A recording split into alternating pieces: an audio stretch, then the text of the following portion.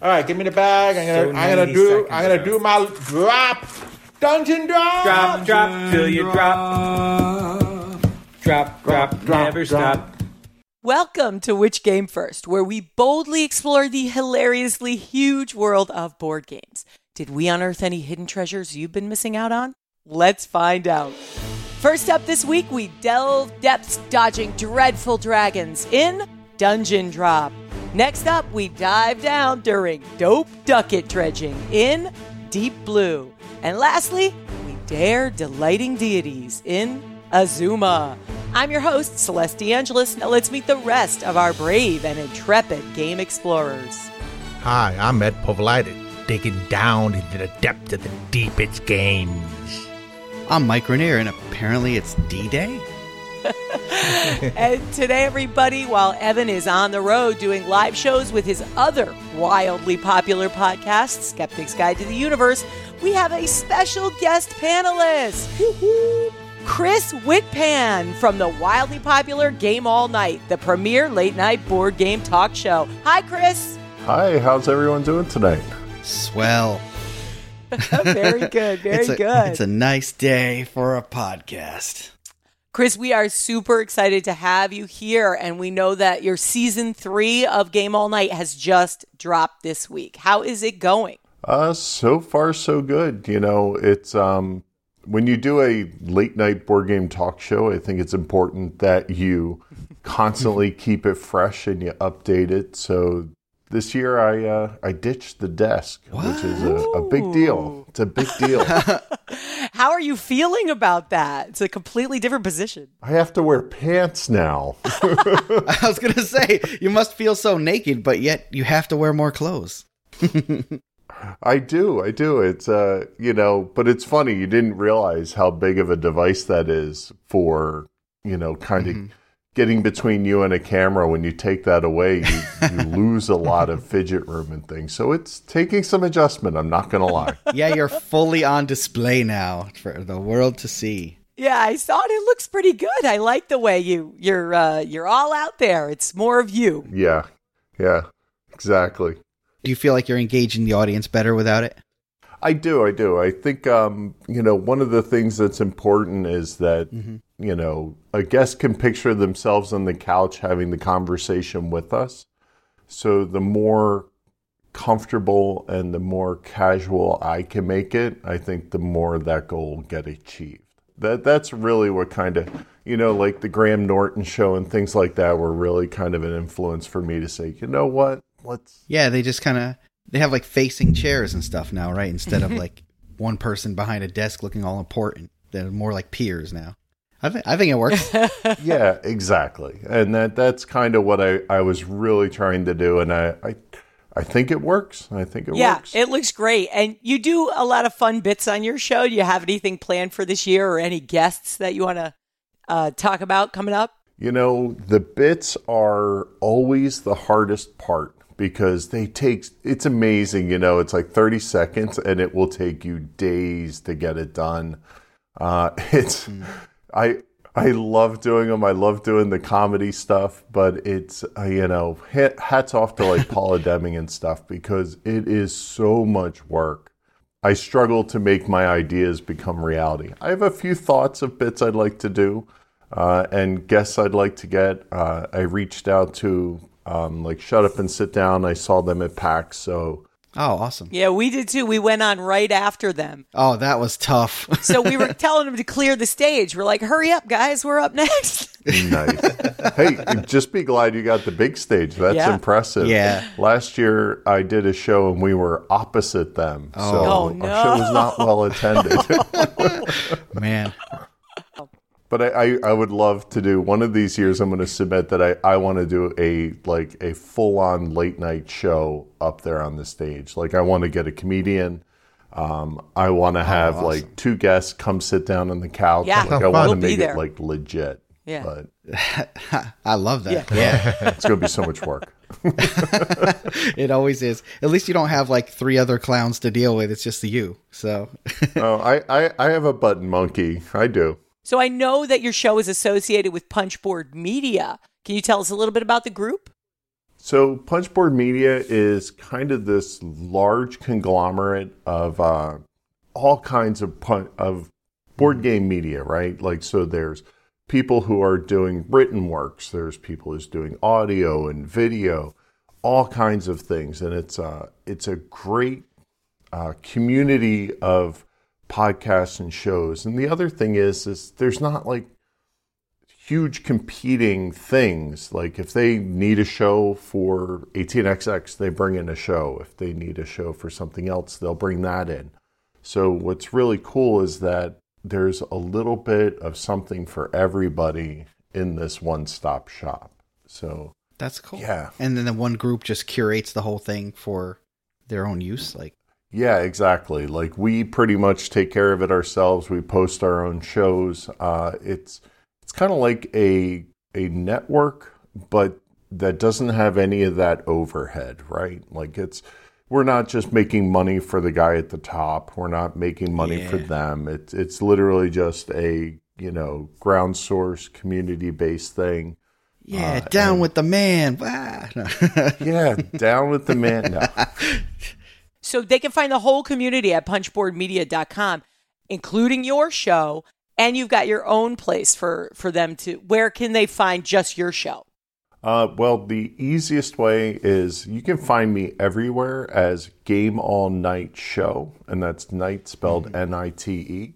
So you can find me on Twitter. You can find me at gameallnightshow.com, and the usual haunts around the internet. Right. Yes. Google will find you. Oh yeah, it's funny how blatantly obvious I am when people go searching me like for job interviews and things. God only knows what they're thinking. Our first game up this week is Dungeon Drop, designed by Scott R. Smith, published by Phase Shift Games in 2020, number of players 1 to 4, ages 8 and up, playtime 20 minutes. Okay, when we spotted this game by the dwindling torchlight at the end of the Bard's Tale hallway, what were our first thoughts? Ed? Okay, so I'm going to take all these cubes and just drop them on the table? Yeah, I'm going to be picking a few of these off the floor. Mike? The cats are going to go absolutely nuts for this game. Chris?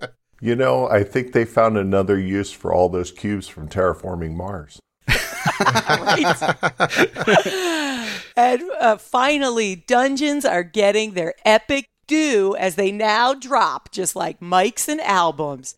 But before we drop this review on you, Mike, tell us how it's played. In Dungeon Drop, players are randomly assigned 2 cards to form their adventurer. One for their race and the other for their class, each providing a special ability. Then they delve into a dungeon created by dropping a massive array of cubes representing monsters, loot, and even the dungeon itself. Each round, after dropping 3 new cubes on the board, they choose a triangle of 3 pillar cubes to create a room. Then, grab the loot and fight the monsters inside. The exploration ends after 3 rounds, and the player with the most loot wins. All that loot. It's so much loot everywhere. Like when you drop it, it's just bouncing all over the place, flying off the table. So frenetic. Oh no, another gold hit the floor. Yeah, poor Ed. Another game that should be sponsored by Game Toppers, where the cubes will not run all over the floor. Yeah, anybody who sells replacement cubes should be all about promoting this game. I think I gave Ed the twitches when I played this game because my drops were always floor messy. Oh. And I was knocking stuff around. So in this game, the components are amazing. There are so many little doodads in this box that end up as treasure dropped on the table. It is the coolest looking game. And the inside and the outside of the box had fabulous art on it. And the box, just so we know, it's just a cube, a rather smaller cube, slightly larger than, say, a Rubik's Cube. Yep. Yeah. The whole game fits in that little space. And it looks like, when you're looking down on it, it looks like you're looking at an overhead view of a room of a dungeon. So I thought that was pretty cute. I love how all the cubes are, they're printed, right? They could just use regular color cubes and accomplish the same goal. But no, we have little skulls, we have the keys, we have the chest. It's awesome.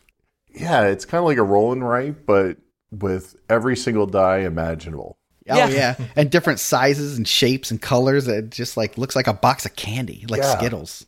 Yeah, you didn't have me sold, but I'm coming around. I'm coming around. Yeah. And one of the things I know Evan would have loved is the chest cubes that are a type of treasure you can get in there are actually D6s that at the end you roll to see how valuable the chest is. So you roll the chest itself to check its value. But you can't unlock that chest unless you get a key. Mm-hmm. Yes, you have to have synergy in some of your treasures. Find a box and a key. Yeah. People that know me know that when I see the random thing like that, I always dread it. And my worst fears came true when I got a treasure chest and a key, and I was all excited, and I rolled a 1. Always. Yeah. I had so much trouble with this game because of how you pick your rooms. So, oh boy, when took you like an hour to pick a room. I know. I'm usually the fastest player, right? I'm just like, hurry up, Ed, hurry up, Mike. Come on, take your turn, take your turn. But in this game, I just couldn't get my head around how the rooms work because you have to choose 3 pillars and inside of those pillars is the room. So everything inside the 3 pillars you choose, you're going to get that treasure. Yeah. But choosing the pillars was so hard. And 3 pillars makes a triangle. So everything gets so narrow. Oh, yeah. Well, you had a character that had a special ability that can use one monster as a pillar. They like intimidated them to use them as a pillar. And that made you have even more choices of which like room segment you're going to segment off. Oh, yeah. It was like, wow, as if you needed more choices. It might have been the first game we've ever played where I had analysis paralysis. Yeah. It's my turn, the drum fingers. Ha, ha, ha, ha, ha. The pillars are just like a gray cube, and they're rolled randomly just along with everything else. So you could get 5 pillars real close to each other and not have anything inside of them, or have them spread wildly throughout the board and make a giant triangle. But it really depends what's inside that triangle, because there's monsters mixed in there too. Yeah. And you'll just take damage for whatever monsters that you cordon off with it. Because you got to take everything in that room. Exactly. And the monsters do damage, so you can't take a room that's going to do enough damage to kill you. Mm-hmm. There's trolls, which are slightly bigger monsters. They're bigger cubes, which is cool. Yes, I like that there were different sizes for the monsters. Yeah, the dragon's a big giant red cube, and he does 8 points of damage, so you're dead. No matter what character you're playing, you're dead if you get the dragon in there. Unless you have a magic shield. Ding! For anybody who's played like those like war games with all the little figs and stuff, we had like the little measuring sticks out so we could like make the line between the cubes, and it was just cool to look at us all like holding these like long matchsticks over the table to make our little triangles out. Another popular tool is just a string. I clearly had no experience with or very little experience with wargaming sticks because I'm knocking things all over the place with these sticks. She just kept picking up the cubes off the table. Knocking that stuff all over the place. Come on. Yeah, every turn Celeste is like, what about this cube? And she's like, pick it up off the table and move it. I'm like, no, don't touch it. You can play with the candy later. Yes, eat the. Oh, yeah. Evan is the guy who, when he sees a game, he always thinks of it as candy. And this game, must have been just a big tease for him. Yeah, but this is also kind of somebody mixing M&Ms with Skittles, because there's a little bit of everything in here that you don't know what you're going to get. Yeah, it's a big mess. It's like that popcorn that has like M&Ms and like other candies mixed into it too. That's my kind of trail mix, by the way. Oh, the junk food trail mix? I love that. Exactly. One of the cool elements is just where they start you off, where you have to pick a random race and a random class, and it gives you a special ability with each one. It kind of reminds me a little bit of Small World. Mm-hmm. Except for this has a lot more like of a physical element to it, like because some of the special abilities you get are to like flick a cube or pick up cubes and splash them back onto the table again. And there's a bunch of different variations of that sort of thing for each race and class combo. It just sets you up for role playing, right? So I played the Stone Skin monster the second round, and the Stone Skin monster's special ability, the Stonekin, is to smash a monster into a treasure. And if you can smash that monster, which is represented by flicking, which is one of the mechanisms in the game, if you can flick a monster into a treasure, you can get it. That's like a bonus treasure. So. Yeah, I had my combo was like a cleric was my class, and I was some kind of snake race. The Sleth. The Sleth. she had the constrictor ability, which let me take all the cubes that were outside of the borders of the dungeon, which means basically the furthest out gray cubes. I could just scoop them back up and pour them back into the dungeon again. I like how when we got a generic option, the Dwarf Warrior, everybody went, no, I can't take a generic thing. That's too typecast. Yeah. They do have a lot of like combos that could sound like generic, but then there's a whole bunch of different wild races out there that are pretty cool too. And props for the graphic design. I think they did a great job, like how the cards come together, the way it looks, and how easy it is to read. Like it's enough where it brings the fun along, but it also kind of gets out of the way, which I think that's hard to get in games these days sometimes. It's a really delicate balance, and I think they struck it pretty well too. And just how big and bold like the words on your card were, and how simple like understanding what the role of your character was, it was just really nice and simple and great. Yeah, even some faster games take forever to sort of understand before you can play them, and this game doesn't have any of that. So you can get right into this box. Now, we played twice through because we played the first time every man for himself, and the second time we played in the cooperative mode. Heroic teamwork game mode. Quote unquote cooperative, yeah. It was. And the teamwork is in air quotes, by the way. It is, because it's not quite teamwork, but it keeps everybody involved every turn, even when it's not your turn, because it's a rush to join the room. Mm-hmm. So you can place your character where you think the other person is going to pick their room. And if you're inside the room, you actually get a point towards the teamwork goal. Yeah, so you get victory points. Yeah. While it's everybody else's turn, everybody's scrambling to place their piece where they think the person is going to put a room. And you can keep placing until the person like starts building his room. And we kind of had to make a rule that the person has to say a specific phrase when they're set on where their room's going to be, so that after that phrase gets said, nobody can place anymore. Because there wasn't really a hard and fast rule in the book as to when to stop moving your character around. So naturally, there was a lot of yelling. Hold on, this is too late. You joined too late. The cool part about that, too, is it has a really cool psychological aspect to it, where you're kind of like trying to talk somebody into where the good room is, so you'll be in it. Like, oh, if you go through these 3 pillars, there's a lot of cubes in here, not too many monsters, and then you just place your guy there to like show him where the room's going to be. And you can try to negotiate with them. Hey, if you go here, you're going to get like gold, and you can suffer that one troll, and he's worth 2 points too, right? And everybody gets a secret goal, so they're going to get a bonus for their victory points that no one else knows about. Mm-hmm. It mostly involves the different colored gem ones, which are the clear stones on the board, and assigns them different point values, and also sometimes a secondary part of the goal, which would be to, I don't know, what was one of the secondary goals, Ed? Do you remember?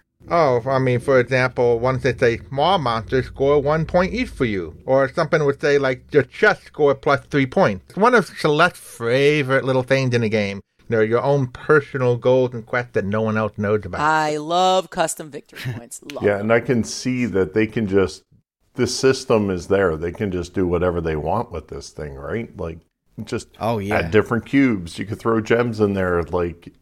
You could throw marbles in there just to be annoying. Oh my God! Ed would have a brain hemorrhage. Yeah, it'd be like the boulder from Raiders of the Lost Ark, just rolling around, taking out things. You got to make sure you take a level out for your table before you start the game too.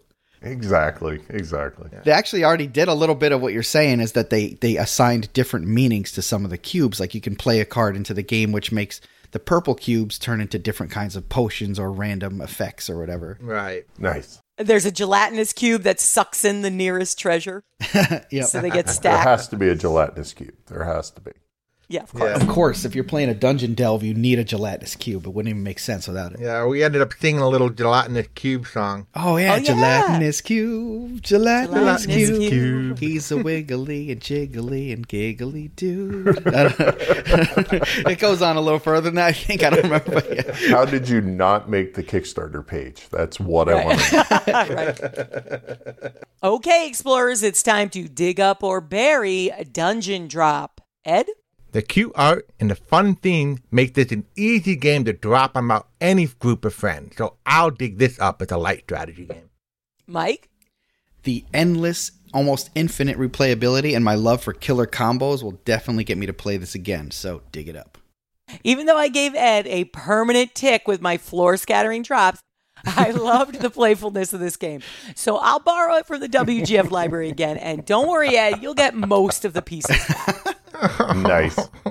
Dig it up. Mike, where can you find this game? The backers have already started getting their games, and this should drop into retail stores in March for about $22. If you have thoughts about Dungeon Drop, let us know. We are at Which Game First on Facebook, Twitter, and Instagram.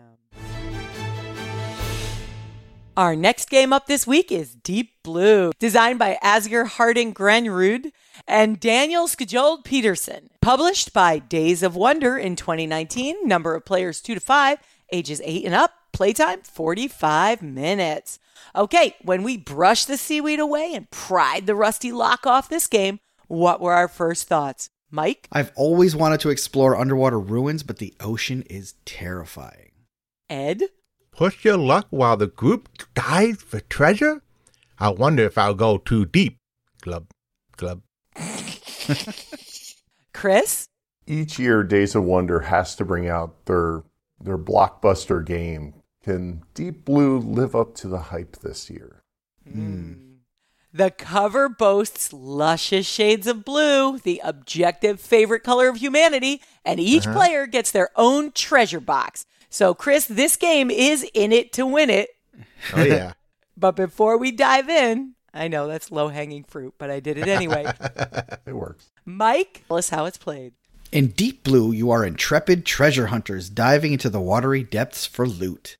Each turn, players will strive to collect the right crew of divers, sailors, and archaeologists to ensure a successful dive, or race to wreck sites to claim the best dive spots and scout the seas to discover new wrecks.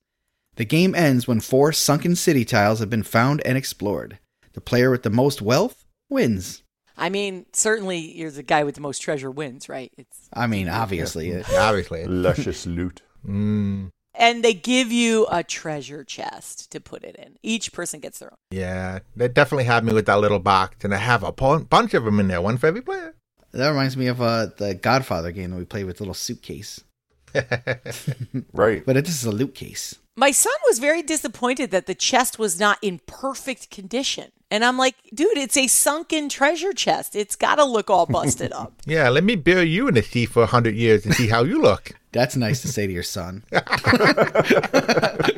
That's quality parenting right there. I didn't play this game with you guys, but I see that there's like some kind of a radar situation on the board. What's that all about? That's just a place to put your sunken city tiles. And once you get all 4 sunken city tiles, the game ends. So you're going to sail around with your little boats. And I loved movement in this game. I just loved it. It just seemed really well balanced here. You have to spend cards to move, and it's a choice. You get 1 action per turn, so if you move, that's it. And I love that you get 2 boats, so you can move in 2 different directions, and that felt great. Can you only move with cards, or is there like a default movement kind of action you could take? Nope, you only move with cards. So cards dictate everything you can do in a turn. That can be tough sometimes. You're going to get a hand of cards, and you're going to have to use them for everything, right? You're going to have to use them for your money. At the beginning, later on, you'll get some money, treasure loot that you can use instead. But money, movement, bonuses toward dives, and they're a mix of crew members, and they're pretty much all crew members representatively. But a couple of the basic default cards you get at the beginning sort of represent your ship. Oh, that's right. Cool. And they give you different bonuses, like they either help you move faster or let you dive better or find stuff better or hire other crew better. Or protect you.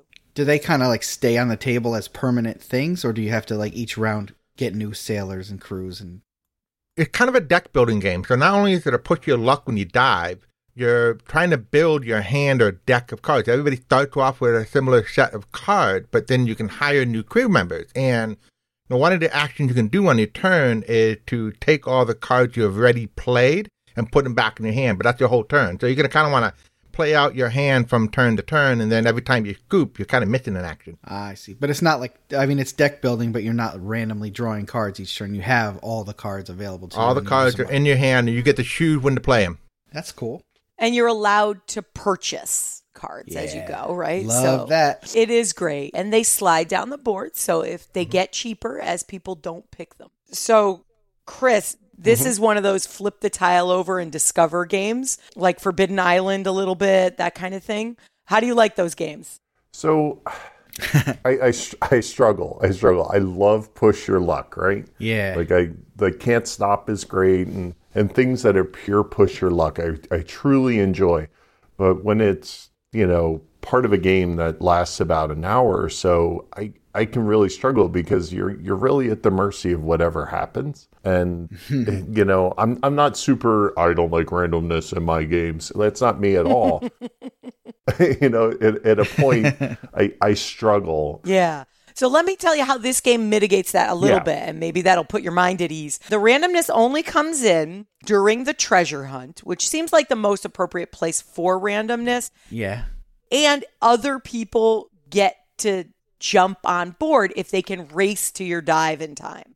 So anytime you choose to push your luck, other people can choose to do it along with you, which I think helps in game balance. That. If you're close enough to their island, to their dive site, you can reach them in time and sort of hop on board. And then there's protections from the randomness. So if you don't care for randomness that much, you can take cards that will protect you from the bad things that will happen, and you will choose to spend your resources on that. And the Push Your Luck is nicely balanced in that there's dark cubes in there that are going to mess you up in that bag.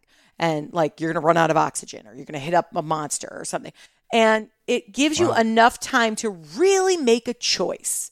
Do I want to continue or not? So there's a measure of things where you can kind of like estimate what your chances are of something bad happening? Well, the diving board tells you the number of bad stuff that's in the bag. So kind of like Quedlinburg, there's a pick bag. So you get to pick these gems out of a bag. And each time you pick a gem out of it, it could be treasure, or it could be, you're running out of oxygen, or it could be you have an encounter. Oh, I like that mechanic. And the card for the dive tile has 3 spots to put a chip on it. And each chip gives you a special ability. So I can have 1 extra ear, or I can fight off 1 extra monster. Or gold is more valuable. That's where I'd go, of course. I like to increase the risk and increase the reward. Yeah, gold. Yeah, protections, meh. I'll just draw better. Makes sense. And just like those kind of pick bags, it's like, there's only like 2 things in there that's going to ruin my day, so I can pick another one.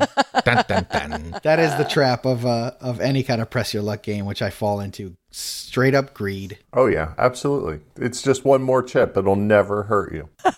I mean, I get that way. Even if there's like 3 chips in the bag and one of them's bad, I'm like, yeah, but my odds are way in my favor. Like, I don't even do it for greed. I do it for the thrill of the risk. Yeah. And I went broke hard last night when I played with my son. Like hard. Yeah, absolutely. Yeah, you could be in the right mood for screwing yourself really bad. That would be me. Yep, me too. It's honestly, like, I just either win epically or just fail miserably. Like at these games, there's no middle ground. Like playing it safe for me in a press your luck. A cool factor is that the lead diver gets to decide if we press on or not, and he might have hidden cards that allow him to mitigate the danger, so he can go really deep. And you're like, where are you going so deep? I don't have any more protection.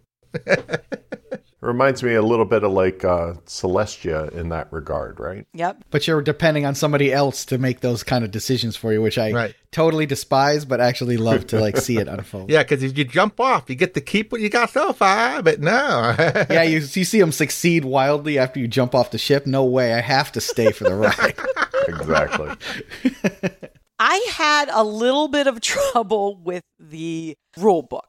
All right. So I am not a person who usually has to read the rules from the book, right? I'll usually check a how to play video, or I'll listen to Ed drone on about the rules and then just ask him questions while we're playing. That's how you describe Ed's reading of the rules, droning on. You can tell what kind of respect you have for that. It's fine. It's fine. It's all true. It's how I describe anybody reading rules, to be honest. It's just my experience with rules. But in this game, last night, I was sifting through the rule book to make sure I had everything right. And I have to say, it's not the world's most intuitive rule book. It's lovely to look at. It has some great titling, but I found that some of the rules clarifications were very deeply buried in a sea of unnecessary words. So I think the rulebook could have benefited from an edit pass just to shave off superfluous wording.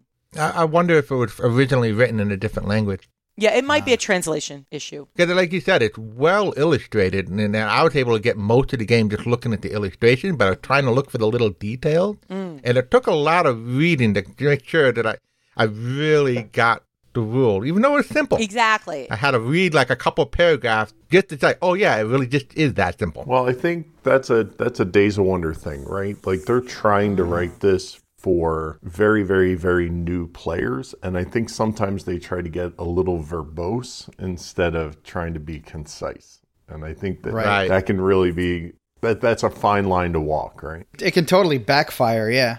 Yeah, because if you're too concise, now somebody, well, what does the word is mean then?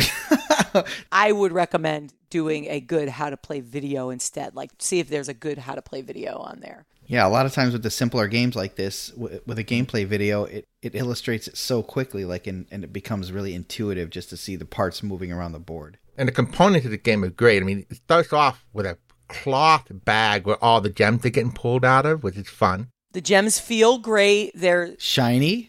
Yeah, shiny and hopelessly angled, so there's no way you could try to imagine you know what you're getting out of there, because they're all shaped very similarly and they're tactily confusing, right? So when you're pulling them out... Tactily confusing? I never heard that term before.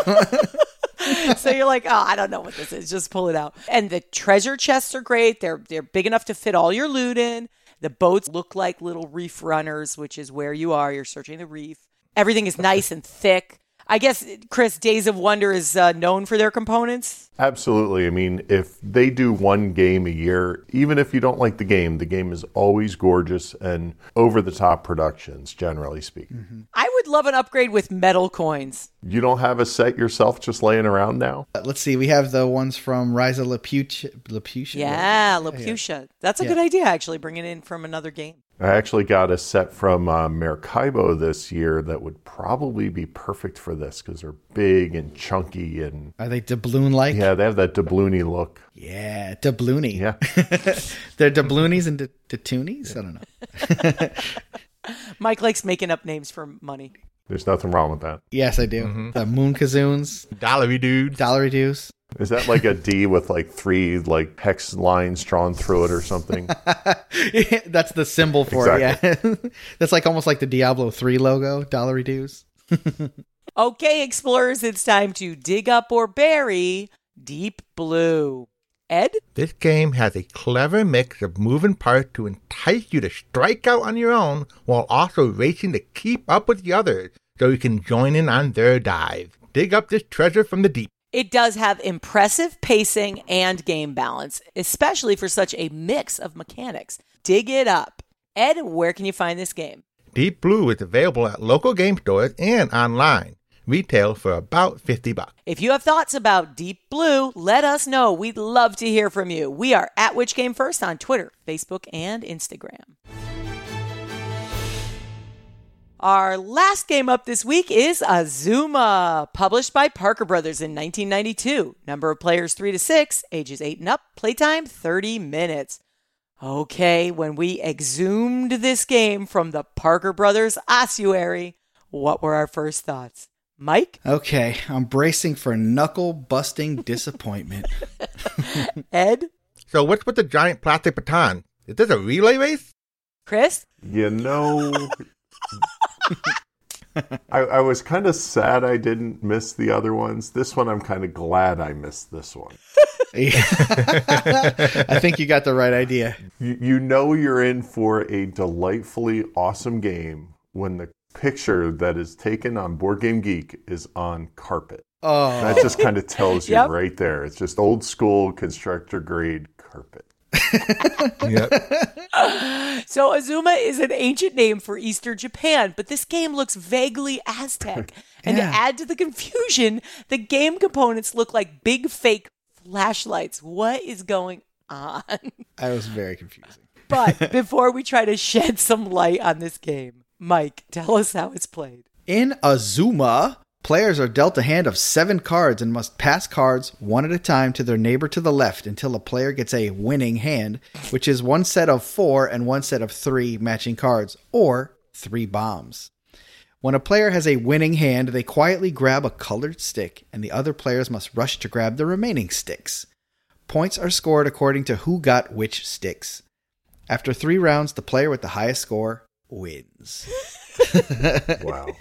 Yeah. I mean, if you could see this art right now, and you should check out the website, it is the wackest 80s art. It looks like those like 80s music videos where there's like hand drawn like Take On Me, but really terrible.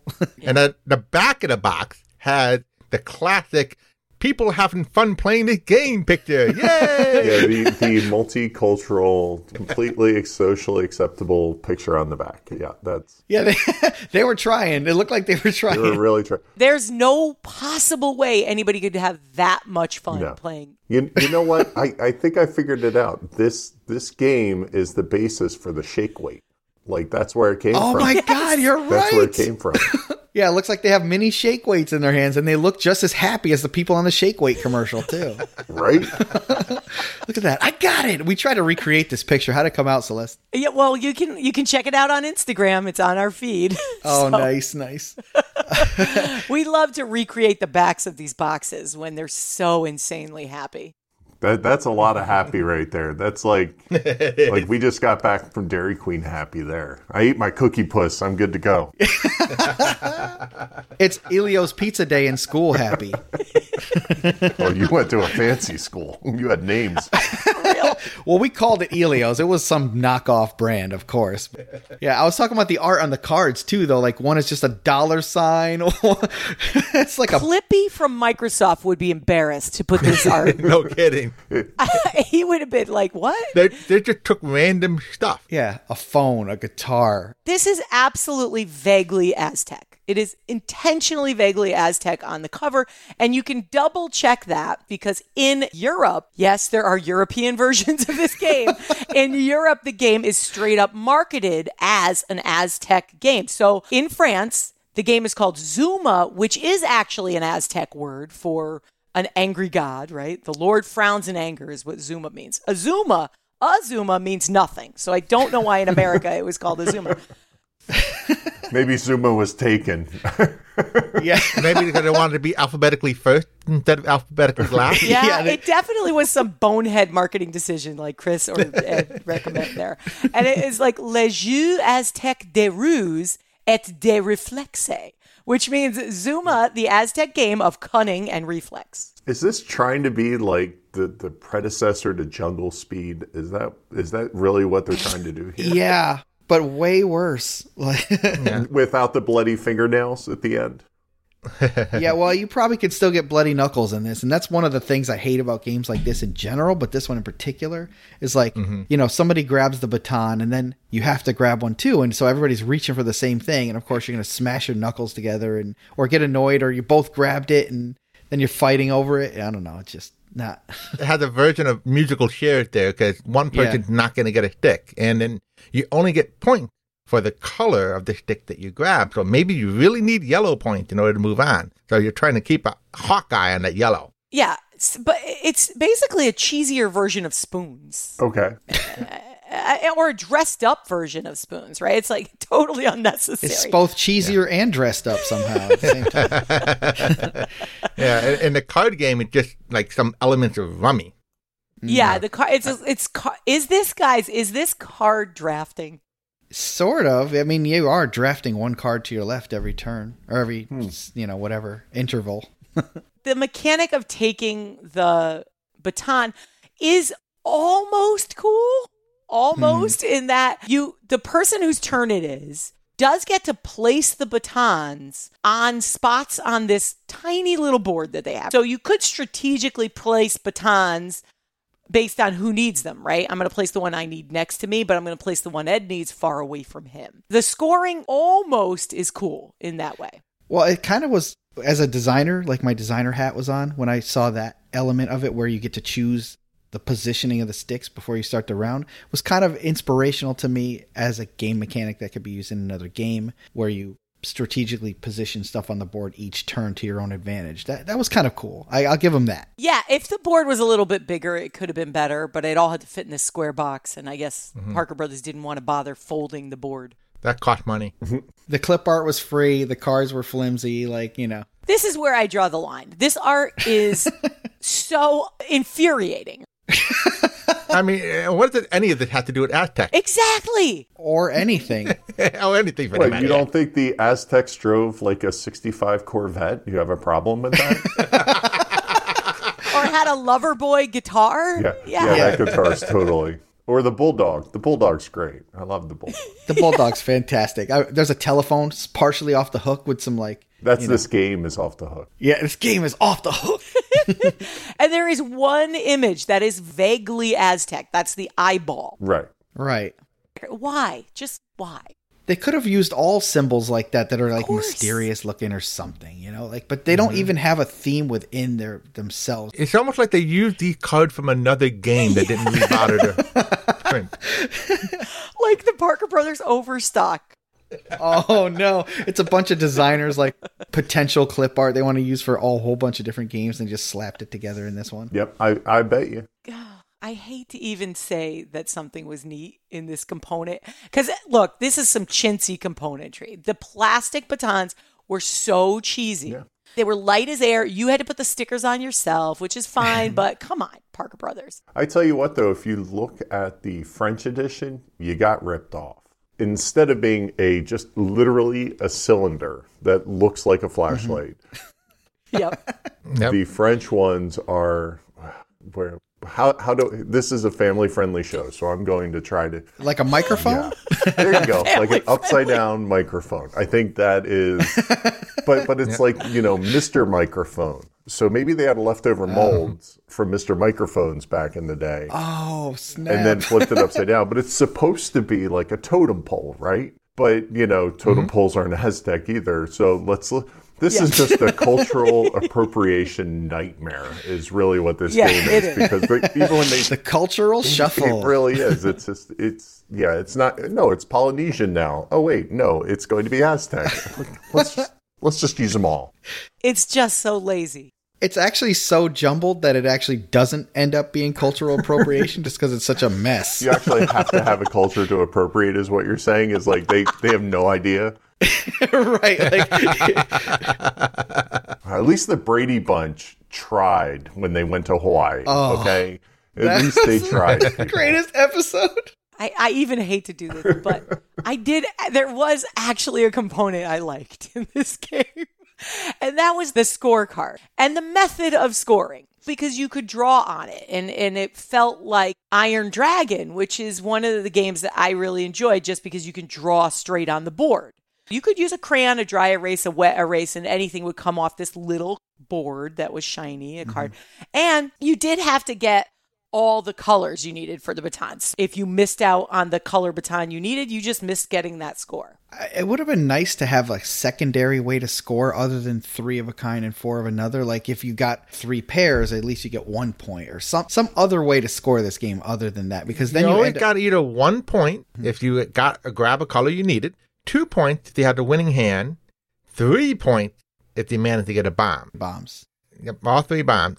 And that's pretty much it. The scoring's really simple. Celeste, I'm noticing a theme with you. You seem to like the score pads a lot. Wow, you've been here for 1 day and you already know. I do like scoring. I don't know. Maybe it's an organizational sensibility. I don't know what it is. But I do pay attention to how things are scored. I come from Bridge, right? My first love is Bridge. And Bridge has this arcane scoring style that has always enchanted me. And I guess it stems from that in my youth and Bridge. Yeah, are you vulnerable? But is it vulnerable and doubled? Or is it... Yeah, is it vulnerable doubled? Yeah, and then you score above the line, you score below the line. Yeah, as you guys say, the scoring is pretty lame in this game. And I'm not really defending so much the scoring as the cool board. Yeah, you just wanted to write on it with a crayon, basically, and have a a wipe-off surface. Yeah, sure. So you played the game for I don't know how long, and your takeaway was, "Ooh, I got to write on the board." Yes. Which really means the game's over. So I'm excited that the game is over is the takeaway. Yep. One more thing I want to say about the rules. There was this way of drafting, like you passing only one card to your left, and you just keep doing it. And every time you put a card down and get ready to pass it, you just say the word Azuma. So you just hear Azuma, Azuma. And and they're telling you that you can do this at your own pace, which is a terrible thing to state in the rules. Because it's Azuma! Azuma! There's a picture. Yeah, that's a picture. I got bombed, so I get 0 in my column. No, it's blank. Yeah, blank. You're right. Leave it blank. That's better.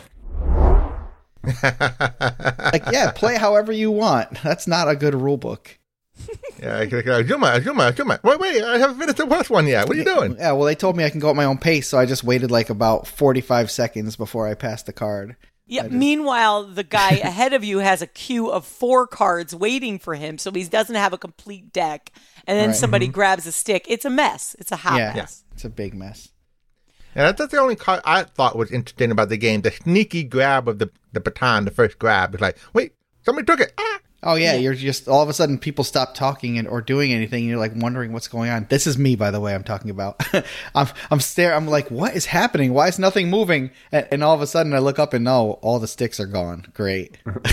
It can absolutely turn into a wrestling match, because I saw Ed and Evan go for that stick at the same time, and Ed was not having it. Not having it. When Ed put his hand on there, it was a hard yank. I mean, they do have a solution for that, though. Supposedly, the person whose hand is closest to the little ring at the top gets the stick. But Evan's hand will be closer to the ring if he can yank Ed's hand away from it. Okay, explorers, it's time to dig up or bury Azuma. Ed? While the base mechanic is easy enough to follow, there just isn't enough to keep you in the game despite all the yelling and the sneaky grabs. Bury it. That is so generous, Ed. Mike? The art was random and not in a really fun way, and the rules were really loose. Nah, not my thing. Bury it. If the confusing look of this game is not enough to put you off, the dull gameplay will be. Ouch. Back to the ossuary with you. Bury it. But leave the scoreboard on top. Yeah. Yeah. If you feel motivated to get this game, you can find it online for anywhere from $13 to $25. And if you have thoughts about Azuma or the European version, Zuma, let us know. We are at Which Game First on Twitter, Facebook, and Instagram. We would love to hear from you. And if you turn one of those totems into a flashlight, I want to see Instagram pictures. Yeah, we'll just put a little LED in there. Yeah. And before we wrap, Chris Whitpan, thank you so much for joining us on the show today. Oh, this was a blast. Thank you so much for having me. Chris Whitpan, the host of Game All Night, the premier late-night board game show, which you can find all over the internet. All over, just look for Game All Night Show, and that's night spelled N-I-T-E. And Chris, do you have any upcoming news to share with us? The upcoming news is not that exciting. I'm just waiting on getting some guests on this year is, trying to make sure we have some good return guests from last year and maybe revisit some of my favorite interviews from the past. Thanks again, Chris. And that brings us to the end of our show. We look forward to hearing about all the game exploring you've done. Hit us up on Twitter, Facebook, or Instagram. If you'd like more content from us, including our exclusive patron-only podcast, Bonus Point! You could go to our website and click on Become a Supporter today. If you get a chance, please leave us a rating, a review, a like, a heart, a shout-out, a retweet, a smiley face. Talk about us at the local gaming store, down at the pet salon, at the Taco Bell. Every mention helps us grow. Happy gaming, explorers! Happy gaming! Azuma! Happy gaming! Azuma!